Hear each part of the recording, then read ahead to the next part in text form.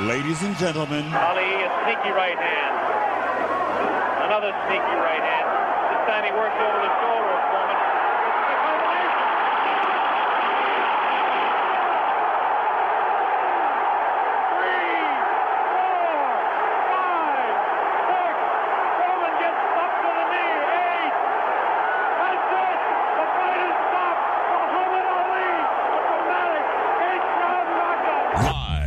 Down goes Frazier! Down goes Frazier! The heavyweight champion is taking the mandatory 8 count, and Foreman is as poised as can be. In the entertainment capital of the world. Right now he backs off from a sharp right uppercut to the body by Tyson. Again, a double right hand to the body and the chin. Down goes Lorenzo Boyd. The count is 5. The count is 6. The count is 8. He will not get up. It's over. It's the T.C. Martin Show. The man is dangerous. He's dangerous. He's crazy. And don't give a damn about nothing. That's true. He just, come at you. It's time to get your daily prescription from the doctor. Fighting out of the blue corner. T.C. Martin. As he hit him with that punch, I think his eyes went into separate orbits there. The doctor is now in. Let's get it on. How you like me now?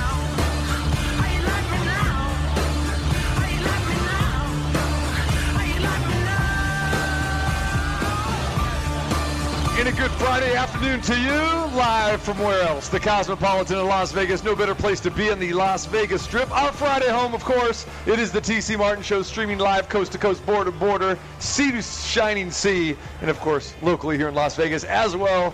T.C. Martin, courtside, where? Inside the Fabulous Sportsbook, powered by William Hill. And today, we've got a football Friday. We've got a Major League Baseball playoff Friday. And it's fight week, so it is a fight Friday as well, too. Jam-packed show coming your way, as always. Glad to have you with us here from the hub on the Strip, the Cosmopolitan of Las Vegas, inside the William Hill Sportsbook. We have a jam-packed crowd here tonight. A lot of baseball fans in the house, too.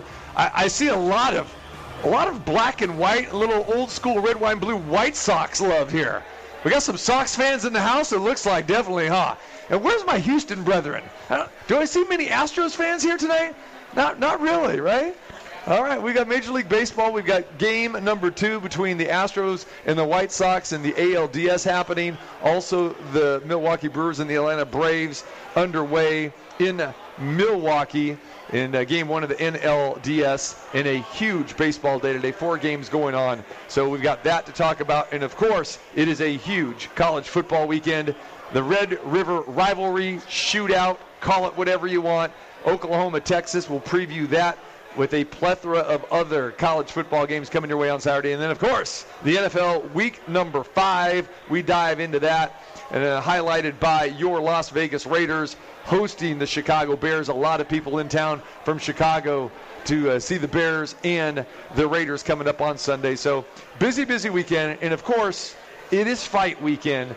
It is Tyson Fury, Deontay Wilder 3 for the World Heavyweight Championship, T-Mobile Arena, billed as once and for all. We will dive into that today as well, too. So we're hitting it all for you.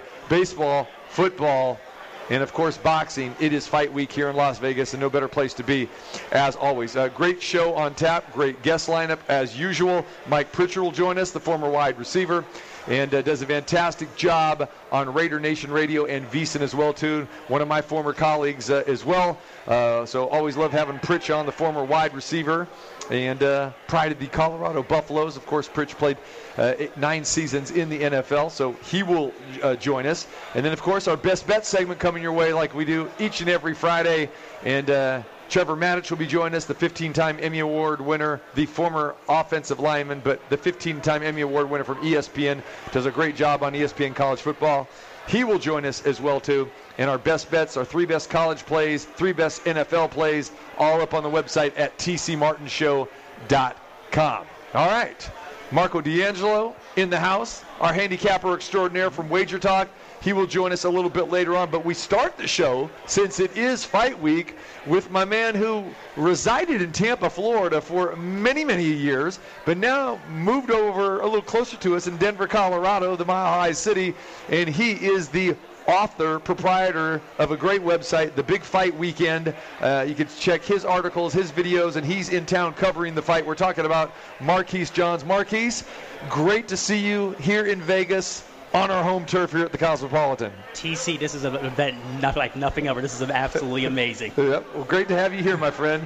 Well, we're covering it all. Non-stop sports talk, of course, coming your way till the 4 o'clock hour here today. Marquise, you're here, obviously, for Fury Wilder 3. Mm-hmm. I know you and I have talked a little bit about it with different podcast platforms and whatever, but here I wanted to get you on my show since you were in town here this week, and let's preview this fight. Yes. And give me your thoughts. I mean, here we go. The hype has been built. The hype was subdued because of postponements, cancellations. Not sure that we were even going to get a third fight, but we've got it, and it's coming your way tomorrow night at T-Mobile Arena. Billed as once and for all. And for me personally, I hope this is third and all, and we're done with this trilogy with Tyson Fury and Deontay Wilder. I think we are, TC, finally doing this fight on Saturday night once it's all said and done, hopefully. My thing I'm thinking of, TC, is that this stacked card on the undercard is up and down really, really good. And personally, I think the main event's a wash, but everything leading up to it, because it's all heavyweights, right. We don't know the unexpected. We haven't seen these guys fight in over a year and a half because of the pandemic and layoffs. It's going to be a real fun time to see what's going to happen. Yeah, and it will be a great card. So if you are going to T-Mobile Arena, get there early. And like Marquis said, it's a stacked heavyweight undercard as well, too. Bob Arum, Top Rank, in conjunction with PBC, Al Heyman. It's always tough for these two promoters to work together, but they did it before in the last fight. And according to Bob Arum, the relationship is a little bit better.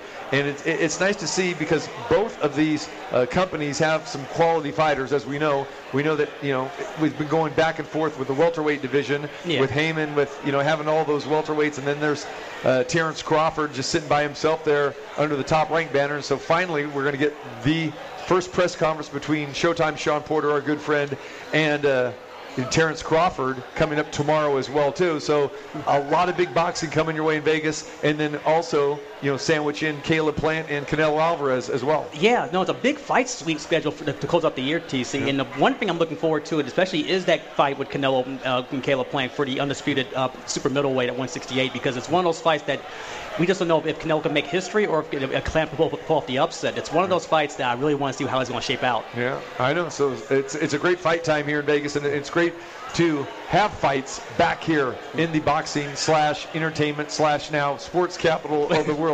And it'll all take place tomorrow night. A lot of people have been asking me, what is the crowd going to be like tomorrow night for Fury Wilder? And the crowd is going to be good. We had Bob Arum on a couple days ago, and Bob said that the venue is not sold out yet, but it does, see 18,000 plus for boxing. And usually when you have a Tyson Fury fight, you can bank on at least anywhere from 8,000 to 10,000 Brits, coming across the pond. But because of the travel restrictions due to COVID, that's actually not going to happen. But I like to point out to everybody, Tyson Fury has fought several times. This will be his fourth or fifth time fighting here in Las Vegas, and Las Vegans love him. People in America love him. He really has turned into an Americanized version of the American heavyweight that we haven't had in decades. No, and that's the one thing that I know with Top Rank, especially Bob has been talking about for years, is trying to find that next heavyweight to be the next guy that could be just stand out like Tyson Fury. And Fury's been filling that spot up, especially since he won the belt over Deontay Wilder back in February 2020. Right. He's been officially the man, and now that he is the man, we'll see where he goes from here with it. Yeah. So Tyson Fury, Deontay Wilder, this is the third fight. We go back to the first fight, took place in December of 2018. Mm-hmm. It was a draw. It was a controversial draw. It really captured everyone's attention. At that point in time, not a lot of people knew too much about Tyson Fury. You knew about Deontay Wilder because he had defended his title on 10 different occasions. Yeah. And he was the guy from Birmingham, Alabama that had a big punch and really kind of set the world on fire, even though he kind of came out of nowhere because this guy didn't start boxing until late. Really doesn't have great boxing fundamentals at all, but he has that one weapon that is so intriguing to not just boxing fans, but casual sports fans, where he could put you to sleep with that, as Bob Arum liked to call it, the bullet. He's got that bullet punch, and that thunderous, right hand, which he's put out so many opponents. And we saw him drop Tyson Fury not once but twice in that first fight.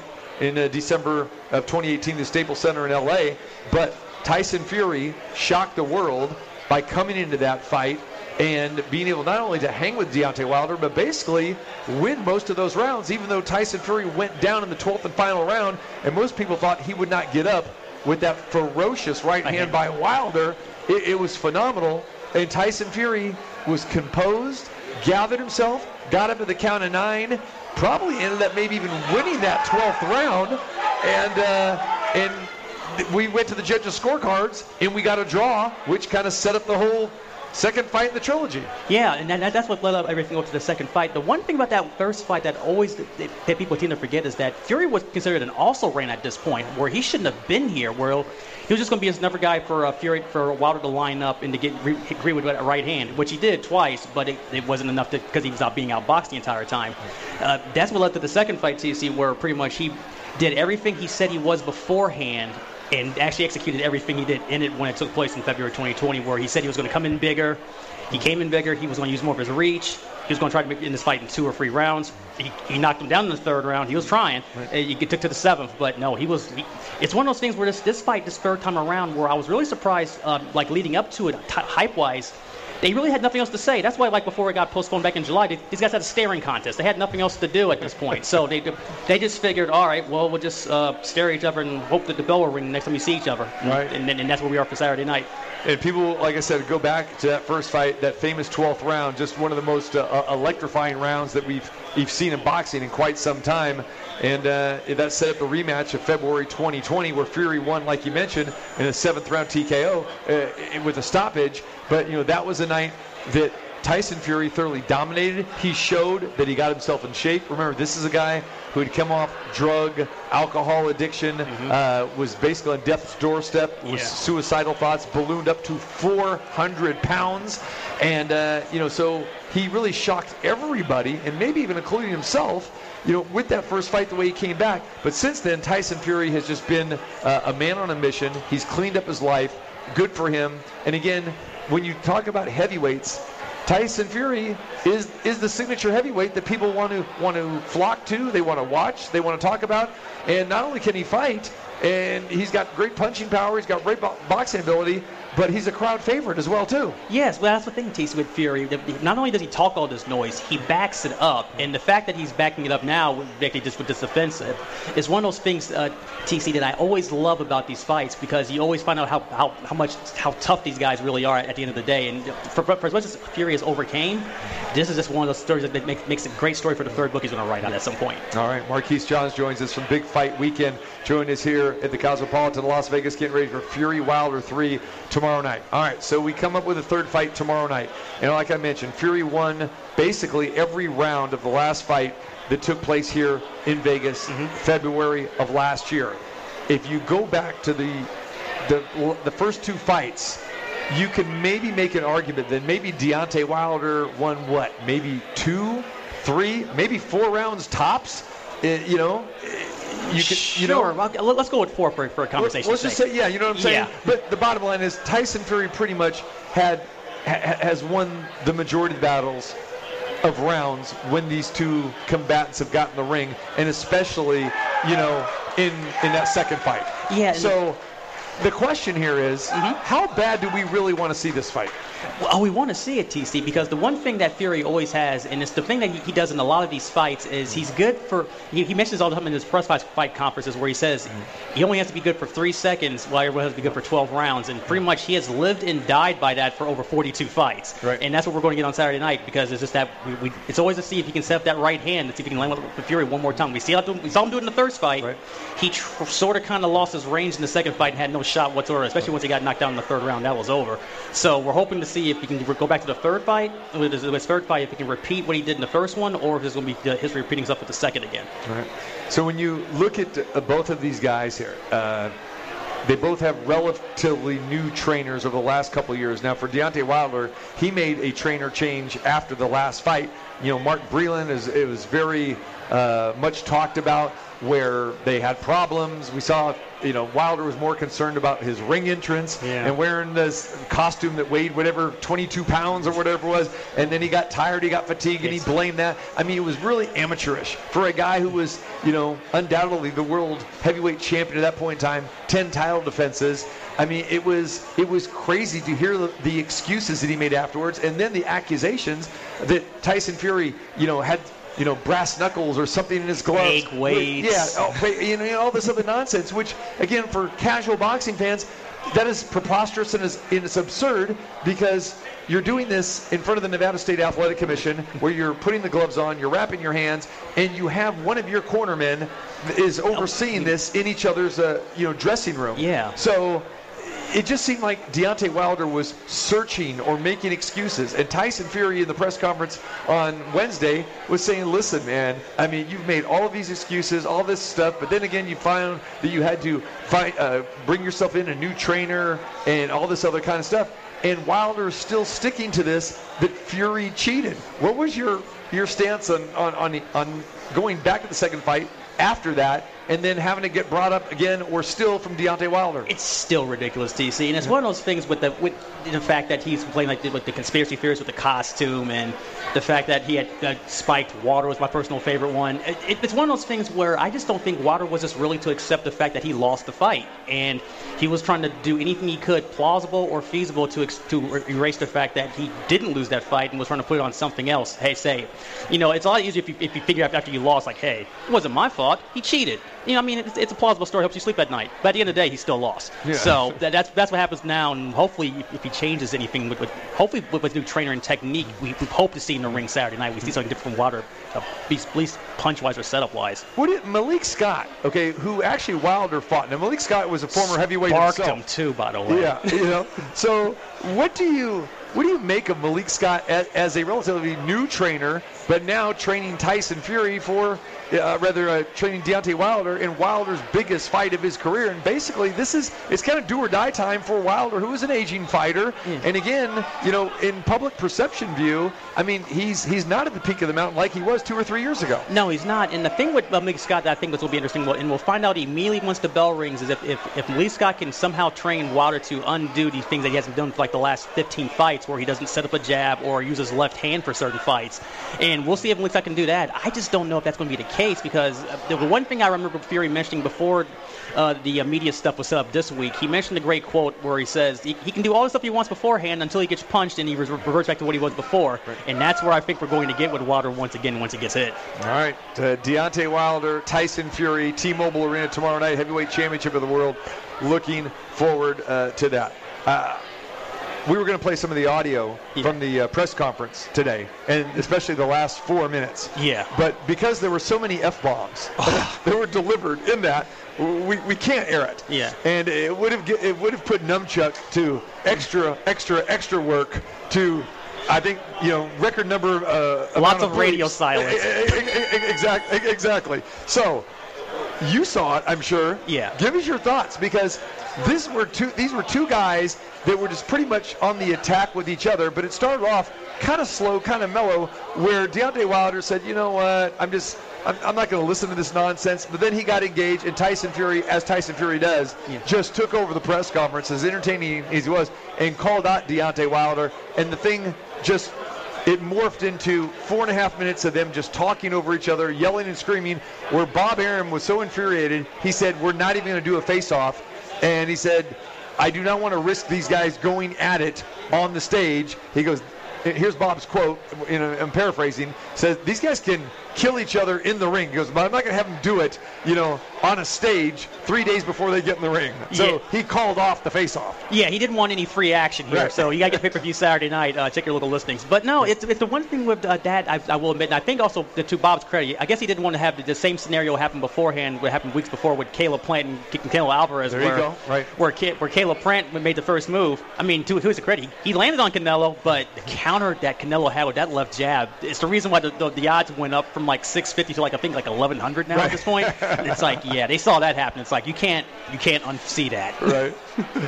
All right. Looking forward to it. All right, man. How do you think this fight plays out tomorrow night? You know what? I've been saying it all week, and I'm in the camp where I think this is going to be a draw because there's just way too many unknowns of all of this. And I'm not a big fan of Russell Moore, who's refereeing this fight, where I just have a feeling that he's going to find some way to make himself part of it. We hope not. Unfortunately. It's weird, TZ, because before all this started, they had Mark Ortega being the referee, which I thought would have been better for Fury.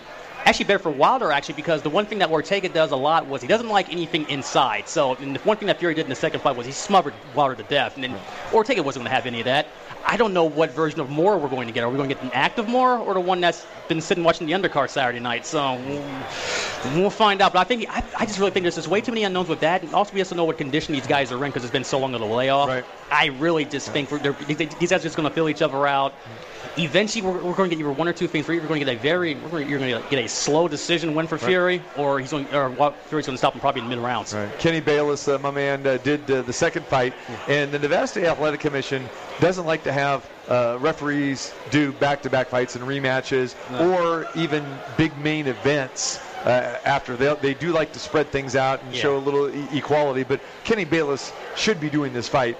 And I'm sure Kenny Bayless is going to end up with the call of either the Porter-Crawford match or probably Canelo and Plant, since that'll be the next fight on the docket. Okay, now that makes sense. And it's weird that they don't have the referees doing the same fight over and over again. You would think for continuity it would make a lot more sense. I guess they're just trying to spread the wealth and all that fun stuff. Well, not only they're trying to spread the wealth, but then again, if a camp has a perceived problem with an official, then that just takes it out of the mix. Yeah. So I mean, kind of very, very similar that we see with NBA playoffs, that we see in Major League Baseball with the World Series and that sort of thing. I mean, you don't keep all of the same crews together to do. You don't keep Joe West and Angel Hernandez forever. Oh God, you don't. Country Joe. That's the second time this week, along with Steve Sachs, we had a Country Joe West and Angel Hernandez sighting on the show. There we go. Oh, that is too funny. All right, listen. Okay, if you guys heard this, Marquise Johns, big fight weekend. He's pimping the draw. You better run to the sports book here at William Hill and go for the draw. Big. And the Houston Astros are on the roll here. 3 in the inning right now, and the Astros lead 7-4 against the White Sox in the bottom of the 7th inning in Houston. And Houston looking to take a commanding 2-0 lead here. So huge inning for the Stros here, as this game was tied 4-4 as we began the bottom of the 7th. But anyway, So it's we'll be. You're calling the draw. Okay. I'm going for the draw on this. I just see too much of this doesn't make any sense for me to add up to pick a certain winner. And when that happens, because you can't get a definitive hey, it's just going to be this guy because of this. Whenever you can't put X and Y to Z, you should go with the draw.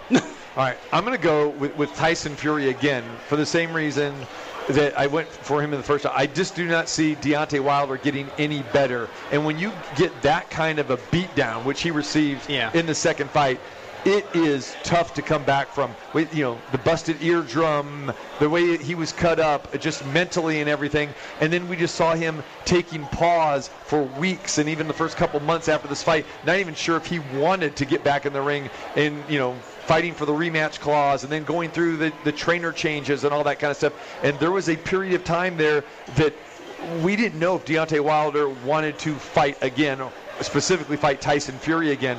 But for $30 million, of course, he's going to come in and take the payday. And they went through arbitration, they went through all this stuff, and here we are, because Fury was saying, I'm done with you. Let's move on to Joshua or somebody else. Yeah. Now that fight's going to be off because Joshua lost a few weeks ago to Usyk. So, it's crazy. And the crowd go crazy because Kyle Tucker just went yard. Opposite field of the Crawford boxes. It's 9-4, and the Astros on their way to a victory. And that's good for me. Okay. I feel bad for our White Sox faithful here in the Cosmopolitan. But anyway, So what gives you the belief that Deontay Wilder is going to that he's actually going to turn into a boxer? Because when we talk to Teddy Atlas, Freddie Roach, they're saying, never seen a guy who's been a heavyweight champion the way he is, that has so few fundamentals or is unfundamentally sound. It sounds weird, but he has lived and died by the big right hand. Granted, he can deliver the right hand anytime. Yeah. He could win. He very well could win. But if this is going to go to the scorecards, there's no way in the world, in my opinion, that Deontay Wilder has a shot of winning enough rounds because he just doesn't have those boxing skills where Fury does. Yeah, and the last time Wilder went to a decision was when he first got the belt to begin with against Stavern back in 2015, and that's not happening ever again. Right. So, and that's why I think, last time I checked, I think it was plus 1,400 for Wilder's decision. That's kind of flushing money down the toilet, actually. I would avoid all that. Right. So, my thing with Wilder that I think is going to be different is I really think TC, Malik Scott, one way or another, because they've had all this time, all this preparation, he's had to learn at least to set up this right hand. That's what I think we're going to see in this fight. I don't think we're going to see Oscar De La Hoya, taking on Tyson Fury Saturday night. I don't think that's going to happen anytime soon. I just think that we'll see a version of Wilder that at least will be able to do one or two things. Either find his jab range so he can set up the right hand, or at least attack the body, which is something that he needed to do the last two fights that he didn't do at all whatsoever. Everybody will be on the edge of their seat waiting for the big right hand, or we'll see what happens from either one of these guys. So looking forward to it. All right, he is Marquise Johns. Big fight weekend. Plug away, my friend. Absolutely. You can find me on Twitter at Weak Sauce Radio. The website BigFightWeekend.com, where all things I write for boxing news, past, present, future. We'll keep an eye on everything going on here in Vegas because I'm here for the fights. Should be a fun time, TC. This is amazing. This is actually a pretty cool setup here, by the way. This is pretty good stuff. Thank you, man. I appreciate it. Yeah, do a fantastic job here. This is our Friday home and in our special event home as well too. So we appreciate you being here, my friend. And he's a great follow, not only on Twitter but on his website too at Big Fight Weekend. Always covering it. And we got you and I and TJ Reeves and others coming up. Actually, the podcast's out there right now, right? Yeah, the podcast out there is where we find podcasts located. Big Fight Weekend. You can just Google; they'll pop up immediately. That's our podcast. Actually, we did a recap yesterday. That's out right now with all of us breaking down the fight as well. All right, looking forward to that, and if people can go out there and find it. And it's always fun being on with you, my friend. Absolutely, TC. Thanks so much, man. There it is. All right, Marquise Johns joins us as we get ready tomorrow for Fury Wilder 3 T-Mobile Arena. It's billed as once and for all, and we'll see how it shakes down tomorrow night at T-Mobile Arena. When we come back, Marco D'Angelo is in the house. He's going to join us. We start handicapping some college and some NFL, and we'll get you an update with the Major League Baseball Division Series next on this fabulous Friday. It is the TC Martin Show live from the Cosmopolitan of Las Vegas. Get out that ghetto blaster! There's more in store around your door and more of what you're looking for with the Dr. TC Martin.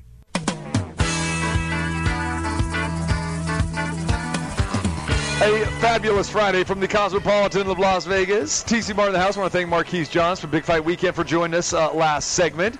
And we're bringing in Marco D'Angelo from Wager Talk. He is in the house. Always love having Marco on because we're breaking it down. College football, the NFL, and, of course, the Major League Baseball. Marco, what is happening, my friend?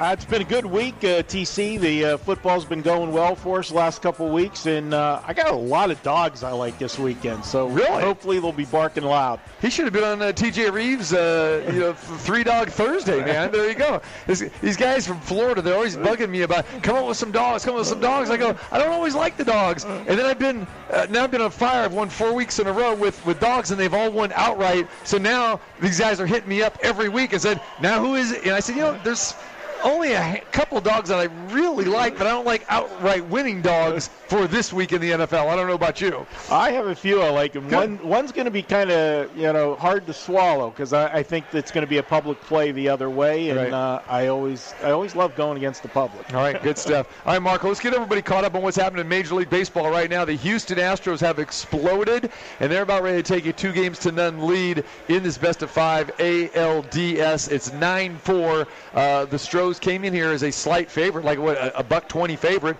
with Framber Valdez on the mound. Has kind of been a little uneven over the last month and a half of the season, and with Lucas Giolito, not sure what you get with him. And the Astros got to Giolito early today.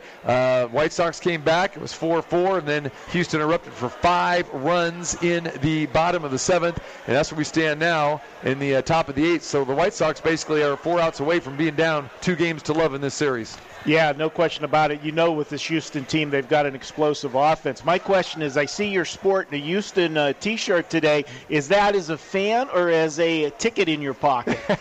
So it's funny you say that, is because, first and foremost, it is it's neither one. It's Van, but as you know, Dusty Baker is one of my best friends, so I always support Dusty no matter where he's at. So, again, got a chance to spend a week or so with him about a month and a half ago at a homestand there and have my trip planned. I actually was supposed to be there for this weekend, but the WNBA playoffs got in the way where I have to do my play-by-play duties. So I already booked my flight, hotel, and tickets for the ALCS games 3, 4, and 5 a while back because that works in my schedule. And I said I just need the Astros to do their job to get there and defeat the White Sox, but I need the Tampa Bay Rays to win as well. Therefore, I can get games 3, 4, and 5. If Boston upsets them, then now I've got to go start scrambling and try to change flights around. And with the WNBA Finals, if the Aces win tonight, they'll be in the Finals. So I just I've had this kind of ladder effect of this needs to happen, this needs to happen. So far, I need 2 more things to happen, Marco. Can you endorse that for me? Yeah, I'm not feeling sorry for you. That's a pretty good schedule. WNBA Finals and Major League Baseball playoffs. You're living a good life, TC. And I do have a ticket in my pocket. Not this game, but I bet the Astros at the beginning of the season at 22-1. And I got better odds than Mattress Mac, because Mattress Mac, if you probably heard, he went 16-1 to bet $1 million on the Astros at 16-1. And those that don't know the Mattress Mac story, he is the guy who owns the Gallery Furniture chain stores in Houston, and he's famous for betting on the Astros, betting on anything there in Houston. Usually doesn't have the best of luck. So that scares me a little bit. But Mattress Mac got him at 16-1 and then recently at 10-1. So I got him at 22-1 back in April. Well, you beat the closing line value. That's what everybody likes to do. Right. And Mattress Mac, I mean, he does it as a advertising, right. He's hedging his advertisement and promotion. Yeah. And the other thing that Mattress Mac is known for, I'm not sure you know, but if you've ever watched a horse race, you've seen Run Happy ads. He owns Run Happy, the stallion. So he's got his hand into everything. He's a sports guy, no doubt. And like you said, from a business standpoint, so he basically, if the Astros win, then he's going to basically give everyone, if you've bought furniture, I think a minimum of $3,000, you get refunded that money in the last year. Yeah, that's and pretty so good that's deal. why you said he's hedging his bet, trying to pay for that, right? Absolutely, and it's great promotion for him. But he does in the community. I mean, when they got hit with the hurricanes and stuff, I mean, he does so much for that the city. In that, actually let people come into his furniture store that were put out, homeless at the time. So. Nice guy. You like to see that work out for him. Another horse owner that's a nice guy. Yeah. You, Double that. B, and Mattress Mac. There you go.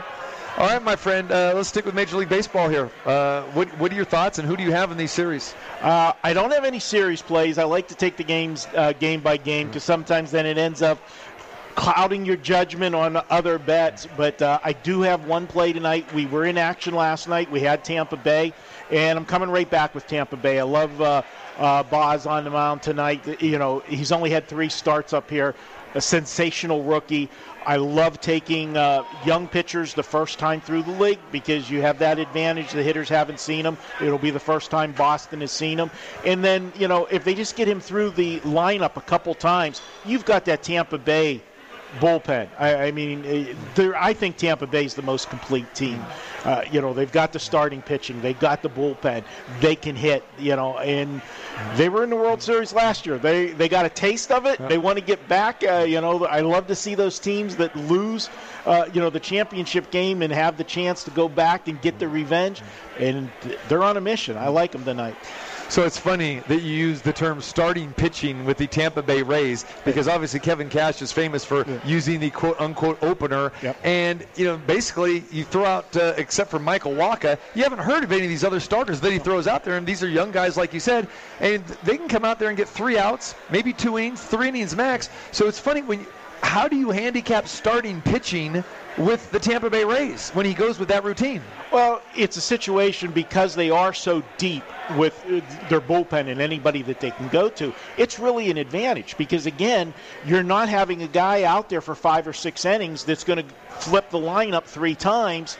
You're going to get him through the lineup once, twice at the most. So, it's an advantage to the pitching staff in those instances. When I play Tampa, I'll have more full game wagers because I trust their bullpen.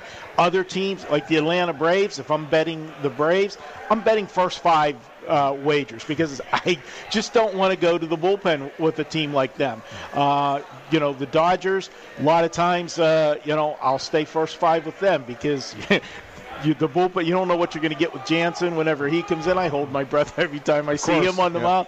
So, you have to have the characteristics of the teams and know which way you want to go. Is this a first 5 inning team or is this a full game team? All right. Thoughts on the Giants and the Dodgers? I mean, talk about a rivalry. These guys played 19 times during the course of the season.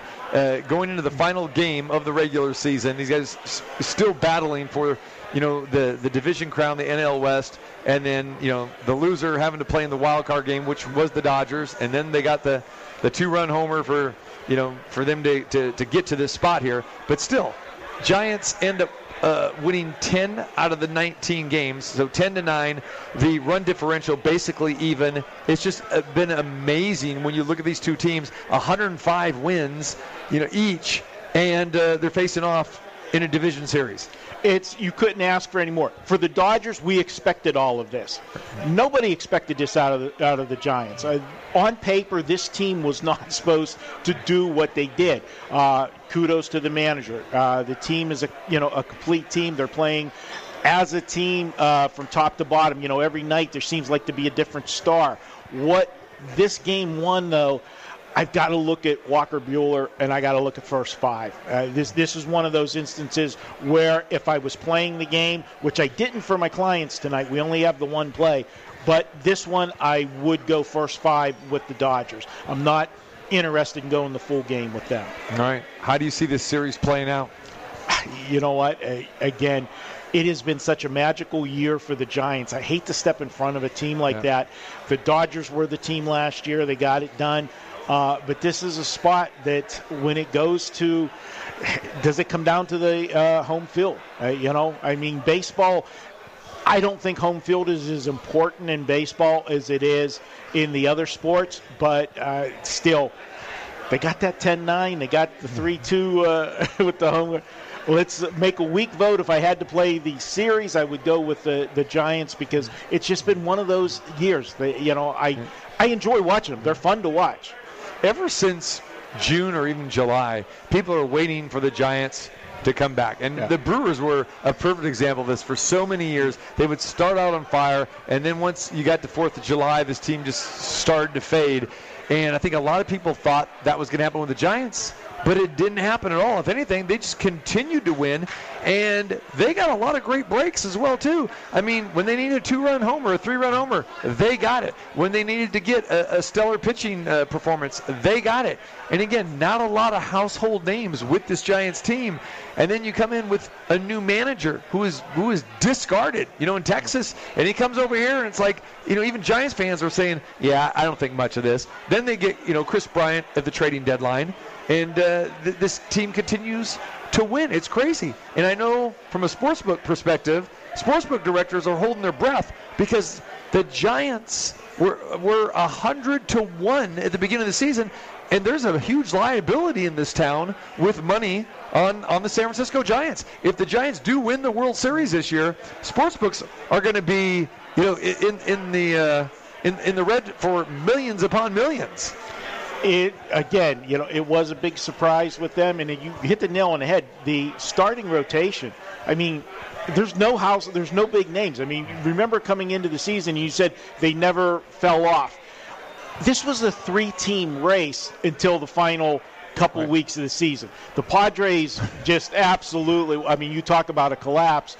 It was monumental what they had down the stretch. And coming into the season, it was supposed to be the Padres and the Dodgers. I think they spent too much time once Del Mar opened. I think they just went over to Del Mar and, hanging out at the beach and over at your track over there. Yeah, and, but remember when we came in, in the off season and they signed Snell and everything. Everybody was talking about this team and what it was going to be with that pitching. And Chris Paddock was supposed to be one of those young pitchers, that had so much promise. And then at the trade deadline, they're going out and getting guys like Vince Velasquez from Philadelphia that, I would have not spent, a nickel on.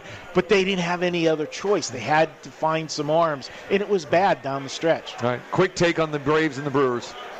I like the pitching of the Brewers. I like the bullpen. Huge edge when you go to the bullpen with the Brewers. And, again, that's a team, as I said, the games I take the Braves, it'll be a first 5-inning wager. The games that I take the Brewers, it's the complete game because I like the bullpen. They've got a huge edge over Atlanta. I'll take the Braves for the series. Or, excuse me, I'll take Milwaukee for the series. All right, Marco D'Angelo, wagertalk.com. Check out all of his plays and his picks there. Fantastic handicapper. Love having him with us here. All right, Marco, let's talk a little about some college football here. Let's start with the game tonight. We got Stanford and Arizona State.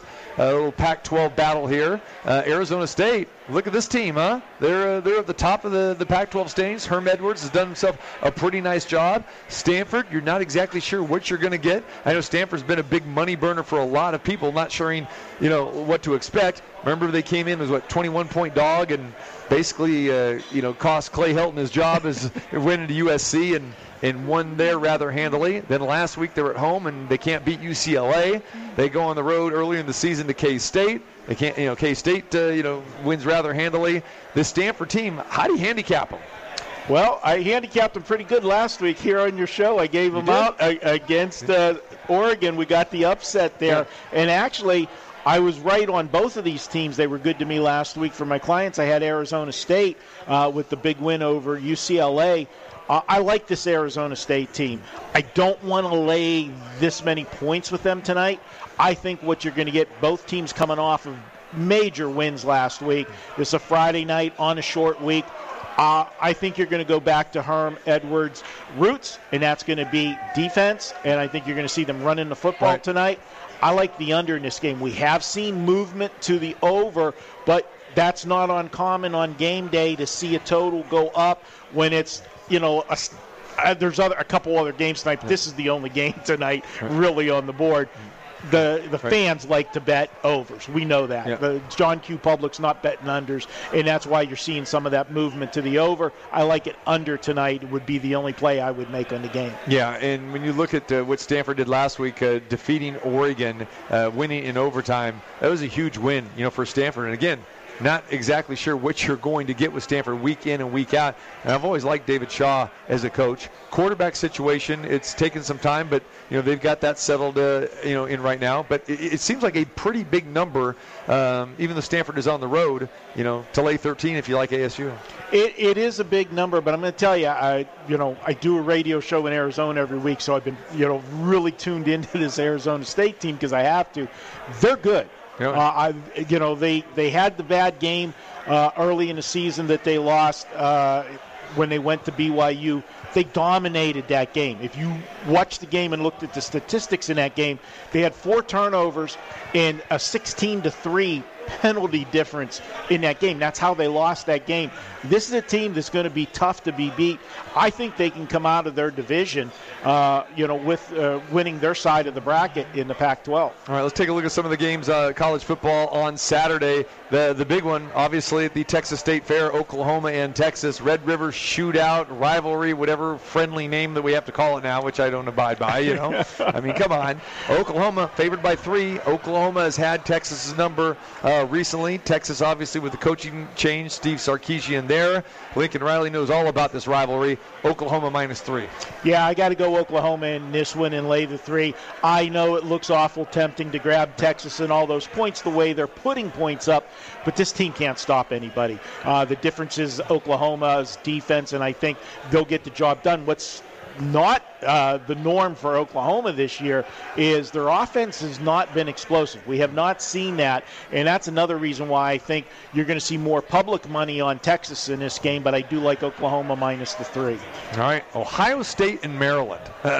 Ohio State finally got untracked against Rutgers last week, and they obliterated them on the road. I know there were a lot of people that were thinking about maybe taking, Rutgers. I believe that line was, 15.5 points last week.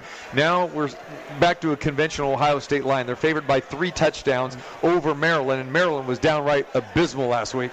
Yeah, it's a bad spot for Maryland. They had that big TV game last week against Iowa, had a chance to, make a statement, and, man, they were just horrible from start to finish. I'd have to look at Ohio State here. The problem with Ohio State has been the defense giving up points. Maybe you're always looking for that back door being open. Another way to play this game is to take Ohio State first half. Right. Bring that line down a little bit, and I think you're going to see them get out to a big lead early. And one thing with Ryan Day, he doesn't take his foot off the gas. These coaches, they won't say it, but some of these coaches know the point spread. I'm sorry, and they like to make the alumni happy. And think about it with Maryland. Maryland's capable of scoring. I mean, they got to his younger brother. I mean, he's capable. They've got some offense, defense. That's a question mark. But, again, it was non-existent last week. Yeah. But, again, they're going to see a much different defense this week than they saw last week. I mean, Iowa's top 4 in the country defensively. You got it. All right. Arkansas and Ole Miss. Arkansas was kind of the flavor of the month after they obliterated Texas 41-21 early on in the season. But then they got it handed to them, last week. Got shut out. By Georgia. Ole Miss, 5.5, and we know that Ole Miss can move the ball. Lane Kiffin offense, and Matt Corral is a very good quarterback. Yeah, I think people are going to be quick to jump back on the Ole Miss bandwagon, saying, hey, that was Alabama, and they'll get back. Yes, they can score points, no question about it, but their defense can't stop anybody. I think Arkansas bounces back. A little bit of a difference playing Mississippi than playing Georgia. I think they'll find the offensive plays will be working much better this week. I'll take the dog plus the points. And same thing with both these teams. I mean, they both, played the powerhouses. Ole Miss, got slammed by Alabama, and then Arkansas got slammed by Georgia, and now, they get back, to kind of even ground here to see what happens. But Ole Miss, pretty good at home, laying 5.5. Marco likes the dog with a little suey pig there. Yeah. We'll see what happens there. Speaking of Georgia, 15.5 against Auburn on the road. Naked eye says this seems pretty a high number, especially we're familiar with Auburn with Bo Nix and the good running backs that they have. They're capable of scoring, and Auburn is at home, and Auburn is coming off of a come-from-behind win. It was against LSU, but still, LSU is still a tough place to play at night. LSU looked pretty good for a majority of that game last week. I was on Auburn in that game, and I was sweating it because, yes, they trailed almost that entire game and got the late touchdown, got me the win with Auburn. This is a spot where that Georgia defense is for real. And my question is with Bo Nix, he just isn't that, I know he came in with a lot of hoopla when he came to Auburn, but he has never lived up to it. And going against this defense, I don't trust it. It's a lot of points on the road. I would lean to Georgia. What I like better, I like the under in the game. I just don't see Auburn scoring enough points to get this game over the total. All right. We talked a little bit about Iowa and what they did to Maryland last week. Iowa's hosting Penn State, virtually a pick 'em here. Iowa currently a 1.5 favorite. Iowa's defense, stellar. We know that. Penn State, what are we going to get from them this week? Yeah, you talk about defense. These two teams are ranked 3rd and 4th in the country.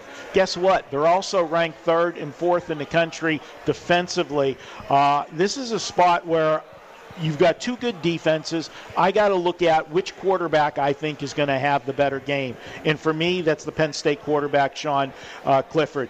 He is having a magnificent season. He's averaging 267 yards per game, throwing the football, an 11-3 touchdown to interception ratio, and he's already had a couple big games on the season. Now, granted, now that Wisconsin win doesn't look as good because Wisconsin, really has not been good since then. But to open up the season on the road at Wisconsin, that was a huge game. It's a tough place to go in there and win. Then they had the whiteout game at Happy Valley against Auburn. So he's already had 2 big games. The only big game that Iowa's had, last week they were on TV against Maryland, but it was too easy. Their signature win was Iowa State, and we saw Iowa State here. The only teams they've shown that they can beat up this year are when they're 30-point favorites. So I like Penn State in the game. It's right around to pick them now. I think they get the job done. All right. Alabama, Texas A&M. Alabama laying 18 on the road. Alabama has spanked the Aggies over the last few seasons. Really, we haven't seen A&M really give Alabama a tussle since Johnny Manziel was there. I think that was the last time, seriously, that they played him tough. Alabama, it just seems, Marco, it doesn't matter if they're home or away. You can't make a number big enough right now. You can't, and I said it in the earlier segment, coaches that know point spreads. Nick Saban always knows what the point spread is, and he manages to get it. And the thing is, Vegas knows that too, and they keep adding points to Alabama, and they keep covering. But I got to tell you, TC, if you do it strictly from a number standpoint, the value side is Texas A&M, but I just can't pull the trigger there. I'm not going to lay this many points on the road, and I think it's actually a couple points too high because Vegas is trying to slow down the money on Alabama. And the other thing that they get pounded on every week with Alabama, TC, is people bet the first half. They have been absolute gold laying first half with Alabama. And when you look at the halftime lines, and I didn't look what it was on this one, but it's always higher than what a traditional halftime line would be. They add a point and a half to it from what it should be just by the metrics because they know they're getting one-sided on that bet, and it's been money for 2 years. All right, we'll get your best bets a little bit later on. Anything outside of your best bets that you've seen some intriguing line moves or something personally that you like? Well, there's a game outside of my best bets. The Notre Dame-Virginia Tech game is an intriguing game to me. For Notre Dame, I always have an angle in college football, TC, that I call the Dream Crusher game. And what that simply is when a team loses the game that I think ends their season goals. And for me, Notre Dame losing last week, when you go to Notre Dame, your goal is to play in the playoffs for the national championship. A one-loss Notre Dame team, I don't care if they run the table, there's nobody left on their schedule that's big enough to bump them back up, and they're always going to have to be behind Cincinnati in, any placing. I don't see them getting into the playoffs. So that was the Dream Crusher game last weekend, to have to turn around, go on the road this week to play a Virginia Tech team that had last week off, 2 weeks to prepare for them. It's a night game at Virginia Tech. That crowd's going to be crazy, and we've seen the Notre Dame defense. It is not good this year. They are giving up a lot of points. Justin Fuentes, the head coach of Virginia Tech, is an offensive-minded coach. I think Notre Dame's going to have their hands full with Virginia Tech, and how many people are going to look at the line sheet, pick it up, Notre Dame, pick them. Let's go. That looks too easy, buddy. All right, we'll dive into this game a little bit more next hour as well, too, once we get to our best bets. All right, Marco D'Angelo in the house, wagertalk.com. Go to that website, check it out, and you can get Marco's picks. And, again, great opinion, great analysis, and get educated. I mean, definitely get educated by listening to Marco and all of our great handicappers here, part of the show. All right, when we come back, Mike Pritchard is going to join us. We start breaking down the NFL, and we start looking at week number 5, including the Raiders at home taking on the Chicago Bears, plus several other marquee games on the docket as well, too. It is the T.C. Martin Show live from the Cosmopolitan Las Vegas, a football/baseball/boxing Friday. Glad to have you with us. Back with more on the other side of hour number 2.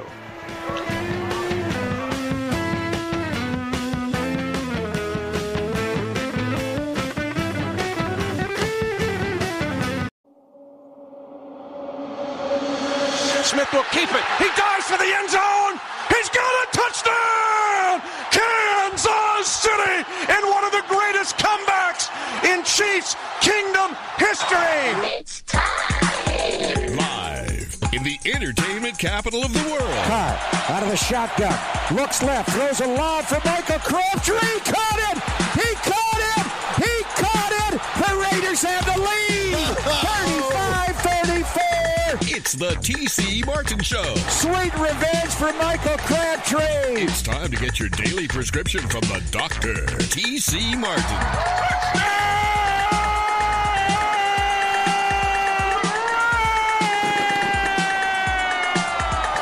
Needed that. Starting to feel like football now. Hey, that was a good start. Hey, that was a good start. We're going to finish for you, all right? The doctor is now in.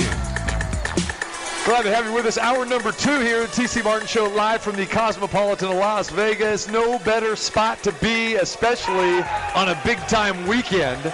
And right now, we've got Major League Baseball playoffs. We got the ALDS. The Houston Astros have just won 9-4. Cover on the run line for many people. They're very excited. Astros up 2-0 in this series.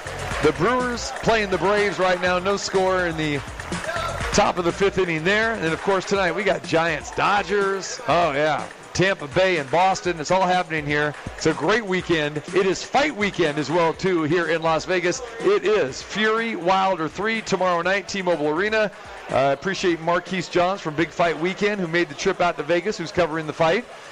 He joined us last hour. Looking forward to being there as well, too. So very, very busy weekend here. And, of course, tonight we've got game number 5 of the WNBA semifinals, the 5th and deciding game. It is the Las Vegas Aces taking on the Phoenix Mercury. It is winner advances to the WNBA finals, take on the Chicago Sky, Candace Parker and company.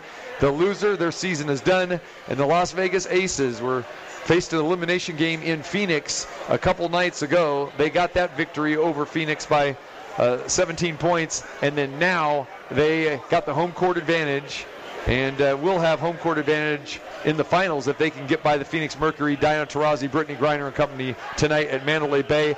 Tickets, you can get your tickets, pack the house tonight, and the Aces organization says come on out and make this place a very tough place for the Phoenix Mercury tonight. Access.com, that's where you get your tickets, AXS.com. Check out this fantastic WNBA action, the Las Vegas Aces and the Phoenix Mercury. It is the 5th and deciding game. Winner goes to the WNBA Finals, which starts on Sunday. So Aces fans are hoping a victory here, and then they're hosting game number 1 against Chicago Sky on Sunday. So again, get your tickets for tonight. Special start time, ESPN2, the national TV coverage. And, of course, you can hear my play-by-play down the radio dial a few notches. Actually, tonight we're going to be on Fox Sports Las Vegas, 98.9 FM and 1340 AM tonight for that. But to Access.com, AXS.com. 6 o'clock is the tip-off, 5:30 pregame show. Looking forward to all of that tonight. All right, join us now. Mike Pritchard in the house, Raider Nation Radio, VSiN, the former wide receiver, great friend, great colleague. What is up, my man? Glad to have you back here at the Cosmopolitan. Man, the Cosmo's up. Man, what's going on here? Fight weekend, right? I think it's fight. It's baseball. Yeah. It's football. It's all here, man. Fury 277. Did you see that? Yeah. Yeah. Good Lord. And Mike he's actually, it's a double meaning. I think that's close to what the line is too. Okay. Fury minus 277 and his weight 277. But that's pretty much what he weighed in the last fight. Yeah, I know. I can't believe it, man. These heavyweights, dude. They're not heavyweights anymore. Super heavyweights now. Right. Yeah. You got an opinion? No, I don't. Prize fighting, anything and everything can happen. Especially and these guys. Yeah, these guys are going to go at it. I know that much. I don't think it's going to go the distance. What do you guys think? I'm not a boxing guy, but Fury, I don't want to step in front of that guy. Yeah. He can pack a punch, man. So I've been asked about the total of that too, and I just can't handicap. It's over 7.5 right. Because when you have guys like this, each guy can end it with one punch. Right. That's what's tough. I find it a lot easier to handicap round props when you're dealing with the welterweights or the middleweights, and you've got champion versus champion. And I love playing over props too. Give me an over 10.5 or 11 or a distance fight when you have two guys that are matched up that both, can get in the ring, have good footwork, that have defensive skills. Then I love over props. But with this, both guys keep their hands down, and as we know, the only shot that Wilder has to win this fight is with that big right hand. I mean, plain and simple. So it's kind of hard to handicap a round prop for me with this in an over, but I do like Fury. I don't see anything that can change my mind for Deontay Wilder all of a sudden to come up with boxing fundamentals. I mean, seriously, we talked to Teddy Atlas earlier in the week, and you talked to Freddie Roach, and they've never seen a heavyweight that doesn't have boxing fundamentals. He has to rely solely on power for a guy that defended his title on 10 different occasions just by that. But, when you fight a guy like Tyson Fury, who has great footwork and has great speed, and basically for the most part, Tyson Fury has won a majority of the rounds when they fought in the first 2 fights. I'm with Marco. I don't want to step in front of Tyson Fury. Right. I want to get behind Tyson Fury. But if it is going to go the distance, Deontay Wilder can't win a distance fight. No. So to me, it's kind of hard to handicap. But if you're gonna bet it, you don't mind laying 250, 260 or whatever it is. Tyson Fury is probably the smart money here. I can't disagree with it. Like I said, I don't want to say that I'm an expert on boxing, so I'm not going to tell you any more about it. You come to me for I go to you for horse racing. Plain and simple. There it is. He's the guy. No question. And football as well, too. All right, Pritch. How you feeling, man? How things going with you? I'm feeling great. Shoot, it's the weekend and big game in town for the Raiders. Big game. Let's see if they can get it done. But feeling good. The season is just rapidly moving along, right? I mean, week 5 already. Isn't it weird? Week 5, but then college football week 6 halfway through. So All right. How you feeling about your Buffaloes? Oh, we got a week off. Thankfully. We're not on the schedule this week, so there you go. It's been rough, man. You don't have to sweat that. Exactly. No, I don't. The offense has really been shaky, hasn't it? It's been shaky. It's been challenging. They've been messing with it. I think they're going to change it. I don't know if the coordinator is going to keep his job or not. There's rumors and stuff like that. So after last year, there was so much promise. But, last year didn't really count because of COVID and everything. So they got their hands full with what they have to do with all the young players that they have to keep them engaged and keep them excited about the future. Right. Mike Pritchard might be getting a call as OC in his alma mater at Colorado. Yeah, I'll go. I'll go if they need it. There you go. All right, let's talk about the Raiders and the Bears. Okay, 105 start at Allegiant Stadium.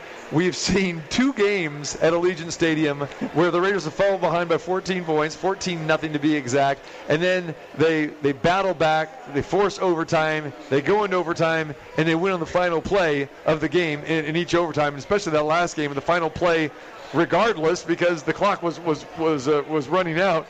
And but the Raiders did not have a very impressive performance coming off Monday Night Football against the Chargers in L.A. How do you handicap this game, Mike? Well, this one, it's tough to handicap it because I don't know where the Raiders are. They're tinkering with a lot of things right now on top of having a lot of injuries. And, okay, are they key injuries? Maybe when you think about the secondary. But then you look at the Bears and what they want to do. I don't know how key those injuries are for the Raiders, but the offensive line is a concern up against this pass rush for Chicago. So I think that's a mismatch right now. I wonder how the Raiders are going to handle that because they haven't ran the football very well. They haven't even possessed the football all that well, especially off the last game. So I'm conflicted here in terms of trying to cap it because I know that the Raiders need to start fast and then put Justin Fields in a difficult situation. If they're in the game, if Chicago's in the game and Justin Fields builds confidence, that's not gonna bode well for the Raiders, I believe. What do you think of Justin Fields after the limited time that we've seen him here early on in the season?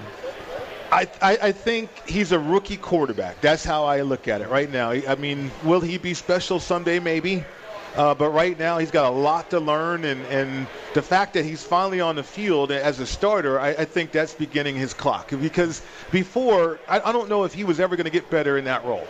Like, as a player myself, I'm like, how am I going to learn by standing on the sideline? Like, do I go up to a teammate and ask him, okay, what did that defensive back do to you to D you up, or should I go through that experience, right? And so it wasn't until I got on the field where I started to learn, okay, where are my shortcomings?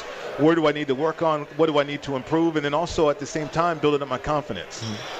I know it's way too early to maybe even talk about it, but it makes for a good discussion. Of the rookie quarterbacks right now, what we've seen, Trevor Lawrence, Zach Wilson, Mac Jones. We haven't seen enough of Trey Lance, but Justin Fields, we've seen a little bit of him. Where do you think Fields is in comparison to the other guys? That's a hard one, too. Let me rephrase the question and say, which of the rookie quarterbacks do you like best?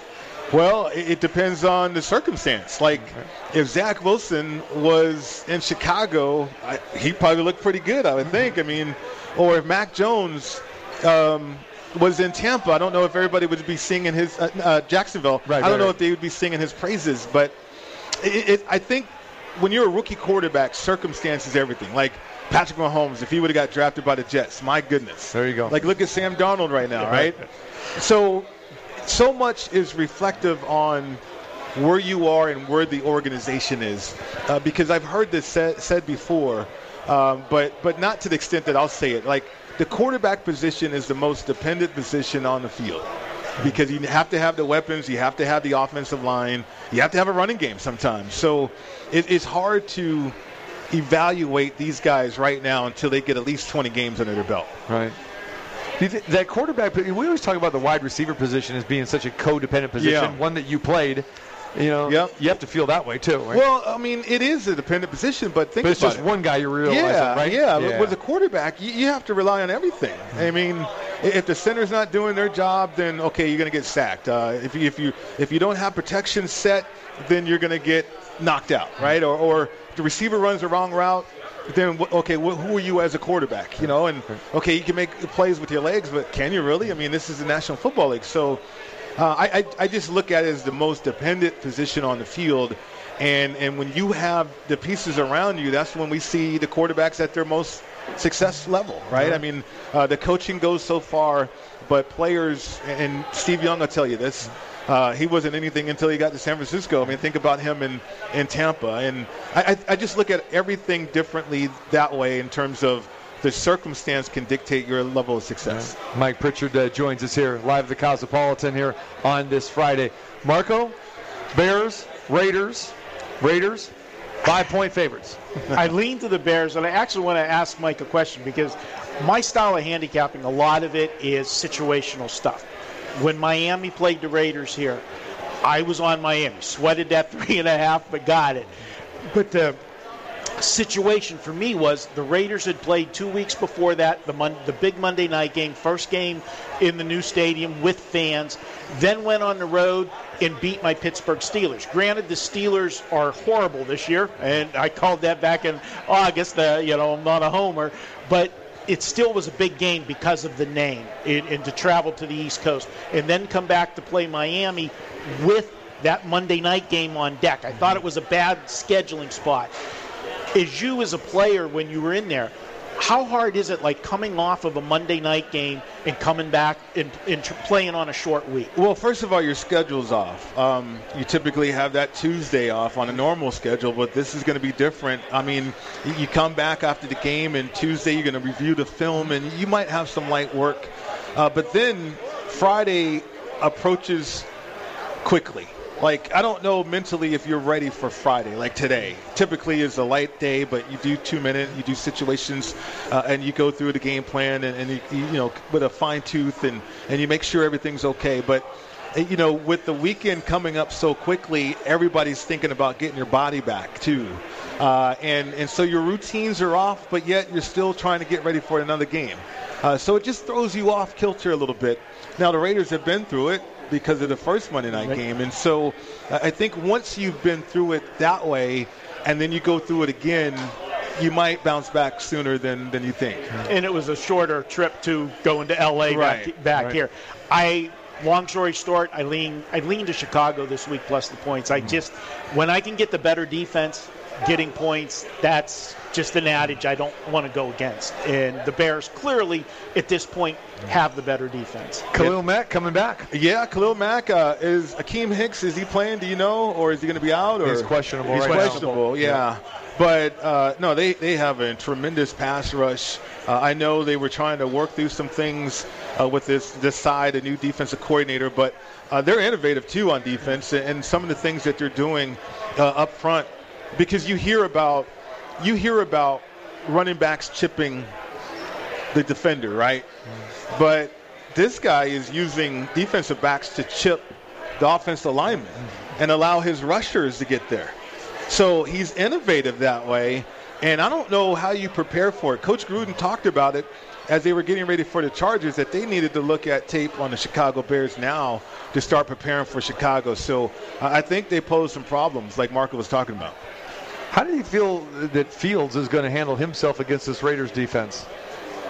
It's hard to say because, his first game as a starter, second game as a starter. I mean, if you think about Detroit and when he was named the starter, but now you have the week of build-up. And I think Fields knew it was coming, but it's his team now. And from what I gather, the fellas over there in Chicago wants it to be Fields' team. So he's going to have those vets supporting him as if he's their little brother out there. So that's definitely going to happen.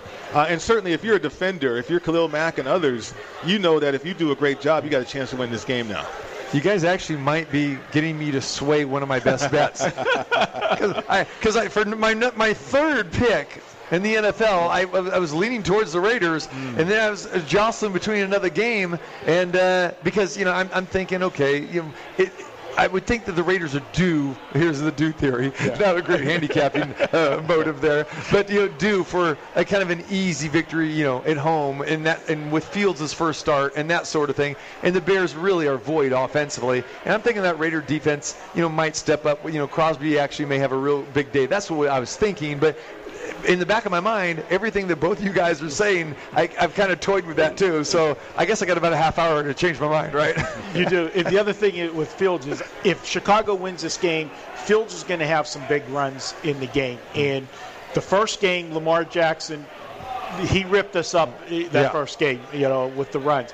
The second two games, you really didn't face quarterbacks that are going to tuck the ball and run. That's something that Justin Fields brings to it that the other last two quarterbacks haven't. But the last two quarterbacks were better pure passes. And maybe for me, I've just never been a Justin Fields guy. I just wasn't when he was at Georgia, then when he transferred to Ohio State, and then the short season last year. And there was things I just wasn't crazy about. And then this year, getting thrown in the fire, and especially with that offensive line in Chicago, I don't know. It was just, Yeah, I mean, if you're back in the Raiders, you do look at the Chicago Bears offensive line, and you're like, whoa, how are they going to hold up? Right. Yeah. And then Montgomery's banged up too, and you wonder, okay, next guy up, is that next guy up or next guys up? Or are they going to be to that level? But the curiosity is there with Justin Fields. I don't know what we're going to get from him. Right. Maybe that's the advantage that the Raiders have a little bit right there. All right. Since I got both of you guys here, Denver at Pittsburgh, it's a pick'em. It's really like a flip of a coin. Go at it, guys. I'm going against my team. Ben's banged up. Ben's been hit so many times this year. The offensive line, that was the whole problem coming into this season, was going to be that offensive line. It's going to take time to gel, and it's not gelling. And Ben's, back there, he's not mobile. He never was mobile, okay? But he's less mobile now. And he came out of last week's game with a banged-up hip. So he's less mobile, even more so. Von Miller with that rush, Von Miller is having a good year. It's also a contract year. Yep. Funny that it works out that way. Oh, yeah. But we're healthy again. And if I have to play the game, it would be Denver. It gets interesting because watching Big Ben play, it's like he has Big Ben habits with the new offense. Yeah. Like people talk about his arm strength and, lack of arm strength or whatever. But when he's in trouble, like Mark was talking about, he's still trying to do what he used to do with the other offense. And he doesn't even see the guys that are open, his outlets. And that was perplexing to me that he doesn't know or he's not operating within this offense. So they're out of sync. And then they've skewed their pass-run ratio way too high, in my opinion. I thought that the Steelers were going to get more dedicated to running the football, even with that offensive line with Najee Harris. But they haven't done that. They haven't committed themselves that way. And really putting pressure on the defense, too. But Denver on the other side, if Teddy Bridgewater doesn't play, you have an erratic quarterback and Drew Lock who's an entitled guy. And that's why he lost the job out there in Denver. But they have a solid offensive line. Mike Munchak's out there. And I think Denver will try to take the ball from Drew Lock a little bit and run the football with those two running backs that they have. Browns and Chargers. Chargers coming off that big win against the Raiders, the 3-point favorite at home. And Cleveland, as we know, got probably the best running back duo in the NFL right now with Nick Chubb and Kareem Hunt. Baker Mayfield's having a pretty good year. Your thoughts? Well, he's banged up. I think that's in the line, though. You would imagine, right? The shoulder, it's the non-throwing shoulder. But that team is complete to me. If Baker elevates his game, watch out. That team can be very, very scary. So I think that's what we're all looking for, at least I am. Can Baker elevate his game? He's without Jarvis Landry, but he's got a ton of weapons across the board there. And you mentioned the running game. Now the Chargers, they did a nice job against the Raiders in that running game, but that was a different offensive line they're facing this week. So I'd be curious to see, because before that Raider game, the Chargers were giving up a lot of yards on the ground. So I like the Browns in this one. I like the Browns a lot in this game. Full disclosure, I've told you about all the winners I've had. I'm 0 for 4 on the season involving the Charger games, going with or against them. They have been my absolute nemesis. I was on the Raiders on Monday night. But I like Cleveland, and what else I like with Cleveland, this is your situational teaser play. You've got a lower total, teasing them up over the touchdown, getting all the key numbers 3, 4, 6, and 7. So if the Browns don't get it done on Sunday, it might not be a good day for me. I think the big question, Marco, is Mayfield. I mean, how healthy is he? And you're talking about the shoulder injury, right? I mean, that could be key for me. Well, it's painful and it's going to be uncomfortable because he's wearing a harness. Right. But as long as he doesn't get slammed on it, if he takes a hit or two, he can protect himself. But Baker's a tough guy. We have the same agent. He's my agent is his agent. And Baker, I met him at the Senior Bowl years ago. He's a tough guy. But the thing is when a harness on, and is that going to make you uncomfortable? But I expect him to start playing to the level that everybody's been expecting him to be at right now. Wait a minute. Oklahoma and Colorado guys aren't supposed to get along. Come on. Well, he was Texas Tech before Oklahoma. That's true. Yeah. But when you beat him down, TC, You're right. You beat him down back in the day. Yeah. That's right. Packers and Bengals here. And the Packers only a 3-point choice on the road here. And here comes Joe Burrow getting a lot of love here. Again, a little premature for this? Not for me. This is the one that I teased earlier that I said I have a dog in the NFL that nobody's going to want. People are going to look at Green Bay -3 against Cincinnati and say this looks too easy, because you're basically pick the winner. It's right. a field goal or less. And they're also going to look and see last week they beat the Steelers. And again, people still are looking at the Steelers with the Steeler name in the past. And, people are slow to adjust to the good teams that are going bad. They're quick to adjust to a bad team that becomes good, but they don't adjust the other direction when it's a good team. Cincinnati looked horrible against Jacksonville for the first half. And if Urban Meyer kicks the field goal before halftime and goes up 17-0, I know the metrics guys want you to go there. No.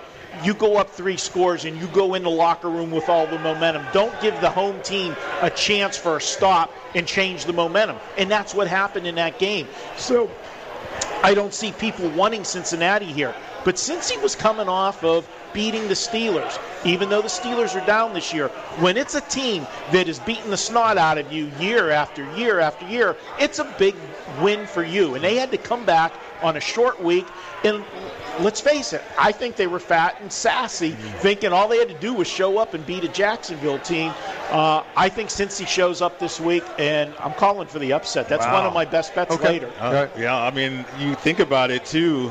They could have 4 wins already after this weekend, which ties them with last year. And Zach Taylor's on the hot seat. Right. How great would that feel for him to already eclipse or equal what the win output that he had last year? So there's a lot of motivation here off of rest, too.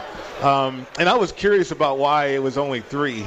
But there's some key injuries. There's an edge guy, Darius Smith. And Alexander, is it the defensive back? The Packers are getting a couple other defensive guys coming back, though, for this game as well, too. But the weapons for Burrow, though, I mean, Jamar Chase, that guy is incredible. And they got a nice relationship. And what I think was telling for me was when they didn't go offensive line and they did draft Chase, they were okay with their offensive line. Right. Because a lot of people thought they were going to go offensive line, but Mixon running the football, we'll see where he's going to be at. But, yeah, Marcos might be onto something here because this is a team that is waiting for the Packers at home, and this is one of those moments on your schedule, too. Two more games let's look at here. The Niners and the Cardinals. You know, I had the Cardinals last week, one of those outright winners against the Rams. I really like what the Cardinals have done with their roster. I like the way Kyler Murray has really matured and developed. And now they're favored by over the Niners by 5 here. But this Arizona team, who's the only team in the NFL that's undefeated right now? It's the Cardinals. I was on Arizona big last week, and for the reason I was on them big last week is the same reason I'm going against them this week. Last week, they were facing the Rams, and the Rams, after that big win over Tampa Bay, was everybody's favorite for the Super Bowl. They were the flavor of the week, and in comes undefeated Arizona, but, they haven't played anybody. That's what everybody was saying. Well, that was their statement game, in my opinion. Now they're coming back home, laying points since last 2+ seasons. Arizona, just 1-8 against the spread as a home favorite. Cliff Kingsbury, good coach, but you know what? The rah-rah coaches sometimes, you let your team get way up here, and that can lead them to come down here. And I think you're going to see the regression this week. You got the 49ers. Yes, it's going to be Trey Lance. Didn't look that good last week in relief, but you know it, Pritch, when you go the week of preparation, you have a game plan for your starting quarterback, and your backup quarterback doesn't get that many reps. This week, it'll be a game plan for Trey Lance with his strengths, and he's gotten the reps this week. And the advantage that they're going to have over Arizona is there's really no game film on Trey Lance. You have the preseason, which doesn't count. Nobody's blitzing and any those things. And what you saw last week, he was trying to run a game plan that was for the other quarterback. So you've got that element there. And I always use an angle in the NFL. I call it the injured player theory. I like to take the injured team the first week that a star player is out, because one, Vegas is going to overreact to the line because they know the public doesn't want that injured team, and two, you can tell me if I'm wrong in this thought. I think the rest of the team plays at a higher intensity level because you got to compensate for the loss. Yes, exactly. Spot on, actually.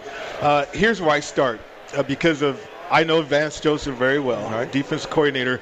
He knows Kyle Shanahan very well, and I know Kyle very well. So there's a familiarity all over the place. Now, on top of that, the Vikings almost beat the Cardinals, and they run a similar offense, a similar scheme than what Kyle runs, because Clint Kubiak ran that scheme, and Kubiak knew Kyle. And, I mean, it's crazy. It's endless, all these relationships, right? So there's familiarity there from that standpoint, but you got to stop it.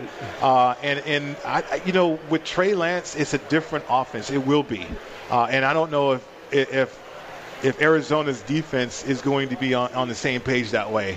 Now on the other side, Kyler Murray is incredible. They got a really good running game to add to what he can do in a passing game. So it could get tough on San Francisco because of injuries over there, but.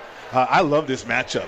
And I think it's a field goal type of game. Sounds like it's your family reunion. That's what it sounds like to me. I know. It's crazy. It's crazy. All right, one more. Buffalo and Kansas City, obviously the marquee game. And the Chiefs favored by 2 over Buffalo, rematch of the AFC Championship game last year. Yeah, you're hitting all my best bets here, buddy. Just save it. We'll get that in 5 minutes.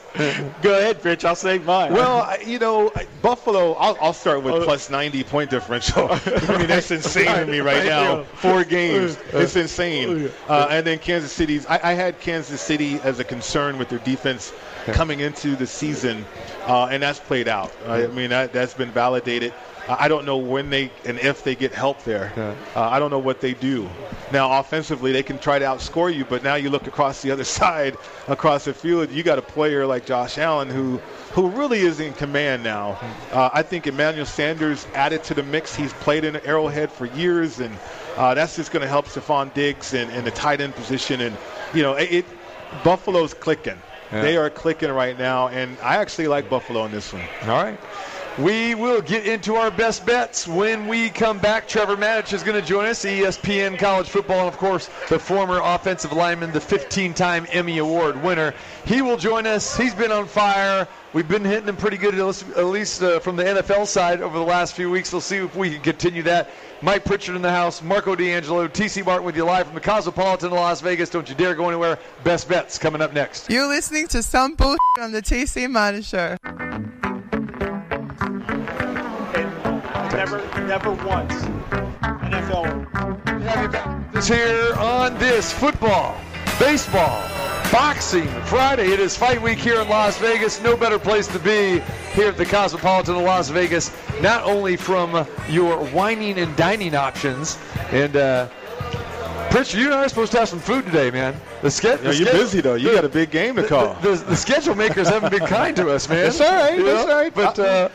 Pritch and I got to get some food. Marco too. We got to, and no better place than the Cosmopolitan of Las Vegas. And also, don't forget, here at the Sportsbook powered by William Hill, you have that opportunity to get free money in your account. Now, whether you're a tourist or you're in town, this is where you want to bet.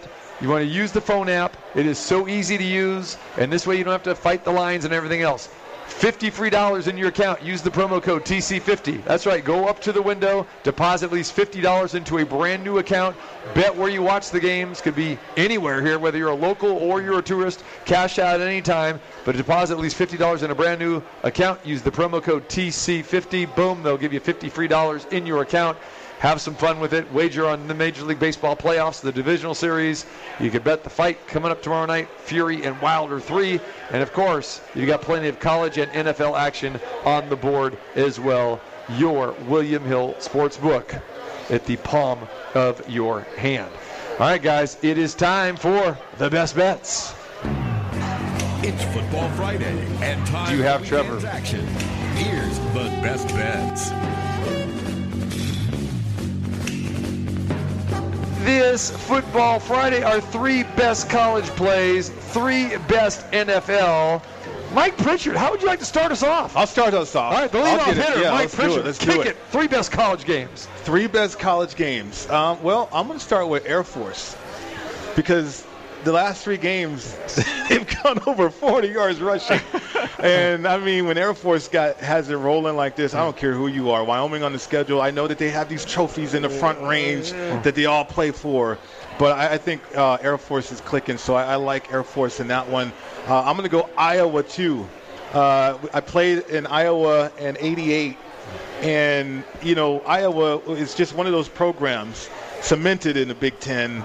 And they got this matchup against Penn State. But I think it's just one of those moments where you're this close to this moment of getting to the college football playoff. And I think the coaches will have the players' attention.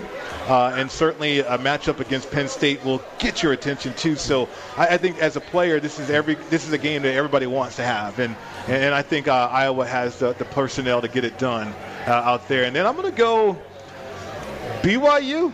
Oh, and here's why. Oh, Trevor's alma mater. Yeah, so here's why. We played BYU in the Freedom Bowl in '88. And, I'm a sophomore, right? And so we had these functions around L.A. with the players, with the Cougars. And I'm looking at them, I'm like, man, these are grown men we're playing. Right? I mean, these guys are grown men, right? And here I'm an 18-year-old kid or whatever, but I think BYU has it going like that because of depth. Now, the quarterback situation is going to be interesting. I believe their quarterback's going to be back and healthy. So with the environment in Provo behind the Cougars, that's just an intimidating place to play. I'm going with BYU in this one as well. All right, I want to ask you, were you a victim of the pink locker room there in Iowa City? You know what? Yes, I was. I remember that. We were, and we used that because we beat them. We beat them 20-17, and we did use that. And we celebrated in that locker room after that game. That's funny. All right, let's go to our good friend, the BYU alum, the NFL veteran, Trevor Matich. What's going on, brother? Hey, man, I am doing great. And I'm glad you picked BYU because I am staying away from BYU in these things, if you can tell. All right, Trevor, 3 best college plays, and it's not BYU. It's not BYU. Maryland is at Ohio State. The Terrapins are getting 21 points, and I say lay the points. Maryland got blown out by Iowa last week, and they gave up 7 turnovers. Talia Tagovailoa, their quarterback, had 5 interceptions in that game. Ohio State is now hitting basically on all cylinders. Guess who the number 1 offense in the nation is? Is it Ole Miss? Is it Alabama? Nope. It's Ohio State. And the defense's problems early in the season are fixable because they were new starters and young guys filling in for injured starters who were making mental errors that are now rounding into shape, and they're doing better that way. Maryland, I think, is going to come in to Columbus, and I think Tagovailoa will throw a bunch more interceptions, in part because he relies too much on his fastball. And he'll get a lot of balls tipped up in the air because of that, in part because his star receiver, Dante Demas Jr., is now out with injury. I think this is going to be a long day for Maryland and a big party for Ohio State lay the points. Now, I've got Notre Dame at Virginia Tech. The over-under is 47, and I say take the under. Virginia Tech is 4-0 to the under so far this year, usually by a pretty wide margin, by an average of about 16 points. And Ohio State comes into what will be a raucous Lane Stadium with a new starting quarterback. They'll probably start Drew Pine, who came into the season as a freshman third stringer. They've got an offensive line that is just so banged up they can't do anything. It's one of the worst rushing attacks in college football, averaging 2.5 yards per carry. Their best player, Michael Mayer, had a groin injury late in last week's loss to Cincinnati. He was limping around. And so I don't think Oklahoma. I don't think Notre Dame is going to be able to do a whole lot with that offensive line that just can't get anything done with a new starting quarterback and a gimpy best player against this fired-up Virginia Tech defense, who, by the way, has had an extra week to prepare coming off of a bye. So I don't think either team is going to score a lot, and I would say take the under with the total 47. All right, Trevor Match. There it is. All right, Marco D'Angelo, wager talk. Do I get two or three? You get 3. I'm sorry, Trevor. See, I kept thinking that BYU was one of your picks. There you go. I got Pittsburgh to go with that. Yeah. I know that. My bad. I was just jumping in. No, that's okay. Sorry. So, New Mexico is at San Diego State. New Mexico they started out strong, but they've really struggled in the last 3 weeks. And San Diego State has one of the best defenses in the Group of 5. They've got a offense that's getting healthy now, a dominant rushing attack. The Lobos are 0-5 against the spread this year, and they're running into a real buzzsaw against San Diego State. I just don't think that New Mexico is going to be able to score very much, and I think San Diego State laying 19.5 is a number that I am willing to go with. So take the Aztecs and lay the points. There you go. All right, a little Mountain West action. Marco, what do you got? I'm going to start off and make both of these two guys mad. I'm going against BYU this week. I'm taking Boise State plus the points, and the reason why, you got BYU coming off the rivalry game against Utah State, and who do they play next week? They've got a Power 5 school. They play Baylor. Could this possibly be a Big 12 audition for BYU? I'm going to go ahead and take the points with Boise. Revenge from last year. Also, LSU plus 3. Simply put, I'm going against Florida. Coming off breaking that big streak against Florida. And, they got Georgia next week. This is a sandwich spot, LSU. And then the last one, I'm not going to drink the Kool-Aid with Michigan after they demolished Wisconsin last week. Wisconsin's not good. I am going with the home team, Nebraska. Scott Frost gets a big win, takes a little bit of the heat off that seat he's been sitting on. Oh, yeah. All right, I'm going to go to the, whatever we're calling Red River Shootout, rivalry, whatever. Come on, I'm old school, man. Let's keep it the shootout. Oklahoma, Texas State Fair. Steve Sarkisian, the Texas coach, he knows nothing about this rivalry. Lincoln Riley knows something about it. Those OU players definitely know something about it. OU has won 4 of the last 5, including the last 3 meetings, including that 2018 Big 12 title game as well. And OU is getting a little bit of a bad rap here. I know we've said that, hey, this isn't the same team. And but you know what? They get up for these big games, and Texas is still a little bit inconsistent for me. A little bit too much, especially on the defensive side of the ball. They played one decent opponent against Arkansas, and they got drilled by 20 by the Razorbacks. I'm going to take a shot here and lay a small price with Oklahoma laying 3. Auburn and Georgia. You know, Auburn has been in several big games already. They played at Penn State, and then it was a big game for them as they went to LSU and won on the road because LSU is a tough place to play. And they got the W there. So now they're at home getting, in my opinion, way too many points. And I know, Marco, I do agree with you. You know, Georgia's a beast, especially defensively.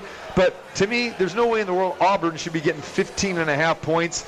They're coming off a pretty solid performance. Like I said, Bo Nix, you know, can be hot, can be cold, but I really love the running back tandem that Auburn has with Tank Bigsby and Jarquez Hunter. So I think, you know, too much is made of Georgia's victory over Clemson that we saw earlier on. And really, this is the first true road game against a good opponent for Georgia as well, too. They're not playing Vanderbilt this week. That was the only road game they had. So wrap that up. And I think, you know, Georgia still has a little bit of a quarterback controversy as well, too, with the injury to J.T. Daniels. So I want to take Auburn and a whole bunch of points at home. And then this game, it's a little scary, Notre Dame and Virginia Tech, but I am going to go with the Irish in this game. Notre Dame off of a loss is usually money. I understand it's the dream crusher game for you, Marco. I respect that, but Virginia Tech does not offer what Notre Dame had to deal with last week offensively with Cincinnati.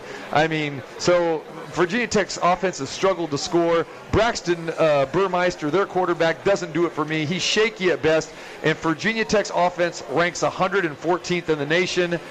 Notre Dame, I think, will get the job done despite being on the road. All right, NFL side, Rich. You got Mike Bobo on your side, too, going up against his former team. If there you you like go. Auburn, right? There you go. Yeah, that's a good angle right there. I'm going to go with the Jets across the pond, as they like to say. Yeah. How about that? Yeah, I like the Jets because, you know, the Falcons, I'm surprised that they cannot find themselves offensively in a consistent way yet. And now you're going to be down Ridley and Gage. Some speed's going to be absent. Kyle Pitts, I love his ability, but yet is Arthur Smith going to find a way to showcase it, right? And so the Jets, off of momentum, off that win last week, I like that play right there. And then I said this earlier, I like the Buffalo Bills. I can't get over plus 90 point differential right now. And I know Milano is banged up, his hamstring, a linebacker there. We'll see what happens. But this could be a shootout, or it could turn into one of those games where both teams are kind of ready for each other.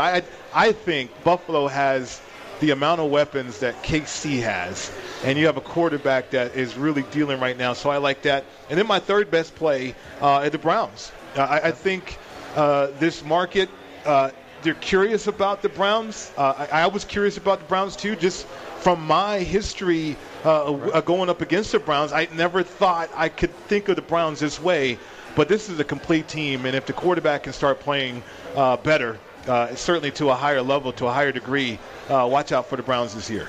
All right, Marco D'Angelo.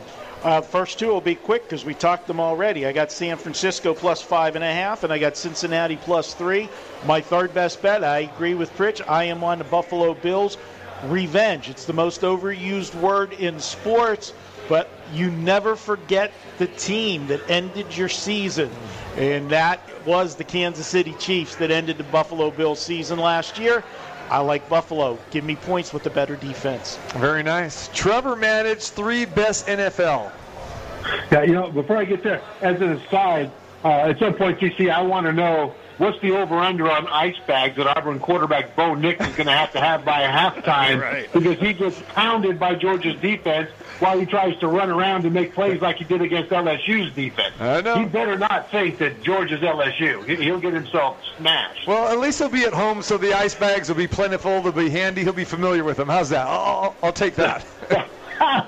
Familiarity with the ice bags is an advantage when you're talking about the spread. Yeah. Okay. All right, NFL. So, Jets. I'm going to take this game too, but I'm going with the total on this one. It's 45, and I'm going with the over. A lot of people are saying you should go with the under because these are not very good teams. The Jets' defense, though, is pretty good, and games in London tend to be low-scoring games. But I'm looking at the matchup, guys, and I am seeing reasons why I think this can go over. One is that the Falcons' defense is giving up the most points in the league, 32 points a game. And they're especially giving up big plays to number one receivers. And Corey Davis catching the ball from Zach Wilson, they kind of got on fire in the second half of the Titans game last week, and they brought what they did in the preseason into the regular season. And I don't think Atlanta will be able to stop Zach Wilson's deep throws to Corey Davis. So I think there'll be some points there. I think also that even though the Jets' defense is pretty good, last week against the Titans, they played 93 plays. And now they have to fly all the way across the Atlantic to get to this game in London. And I think this defense will wear down if Atlanta can string together some first downs, which I think they can do. They had a bit of an offensive renaissance last week against Washington, in part because Cordero Patterson, sort of a hybrid running back, wide receiver, they figured out how to use him. And they were able to get some things done with that matchup problem. Now, as has been, I think Prince mentioned that the Calvin Ridley is out, best receiver for Atlanta. But I think they've got the ability to make up for that. Kyle Pitts, their number 4 pick in the draft, tight end out of Florida, has been underutilized this year. I think this is the game for them to get him more involved. And Patterson only played 30% of their snaps last week and had much of their production. So they can get him more involved to make up for that. So I think that all adds up to take the over 45 Jets Atlanta. Now, I agree with the guys about Buffalo over the Chiefs. Part of it is revenge. Part of it is that you got 2 really good offenses and only 1 good defense. The Bills have one of the best defenses in the league. The Chiefs are giving up the most yards per play in the league. And Kansas City, if you care about such things, they're 1-7 against the spread in the last 8 games at home. Now, I don't usually look into things like that much. I just sort of look at them from a cursory standpoint because I look at the matchups.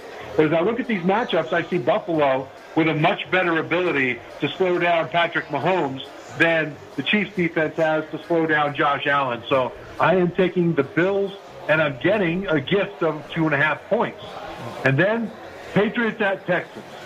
Oh, Texans. Oh, my gosh. The total on this one is 39.5. And I'm going under.